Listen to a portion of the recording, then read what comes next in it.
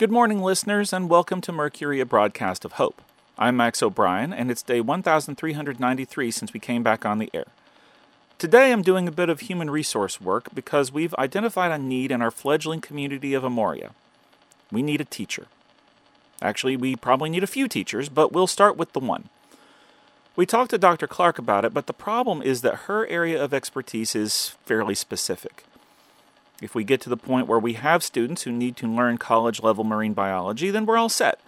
But for the basics of young children, well, let's just say it's not in our wheelhouse.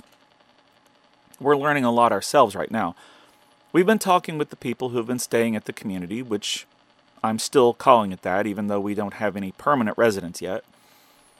Honestly, it's probably more accurate to call it an inn or a hotel at this point, but I'm sticking with calling it a community because if you call it what you want it to be, I think there's a better chance that that's what it'll become. At any rate, they're really helping us identify what people are going to need before they'll be willing to settle in. The first was, of course, security. We think we have that sorted now.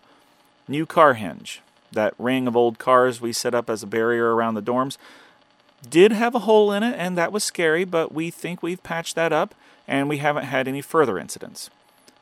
People need to feel safe. They also need to know that there will be enough supplies to go around.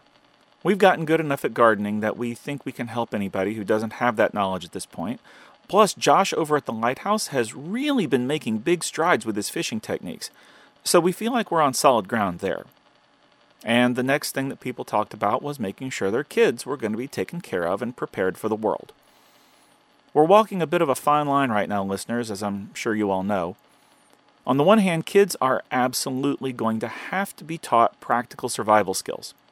How to hunt, how to fish, how to grow things, basic first aid at first and then advanced first aid when they're ready, and a whole host of other skills that we all use every day just to get our physical needs met. But we also need to keep teaching them all the stuff we used to teach them before.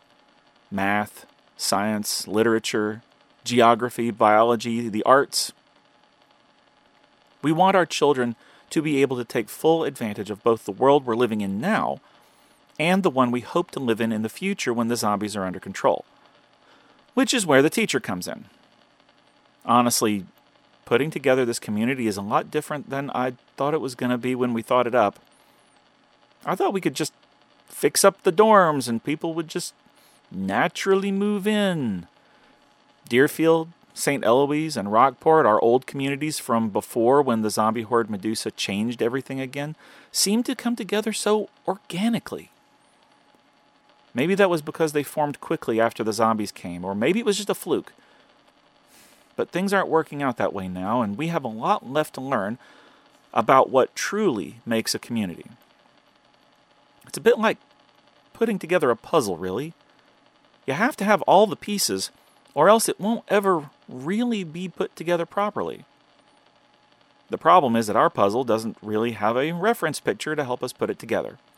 Or if it does, it's blurry and hard to make out clearly. But we have no choice but to carry on, so maybe we'll put a piece in the wrong place. Or we might lose one temporarily and have to make a new one. And in the end, maybe it won't look like what we expected it to look like. But it will exist, and it will be enough. Anyway, if you know any teachers, or if you're a teacher yourself, listeners, get in touch with us and let's talk about fixing up a residence for you.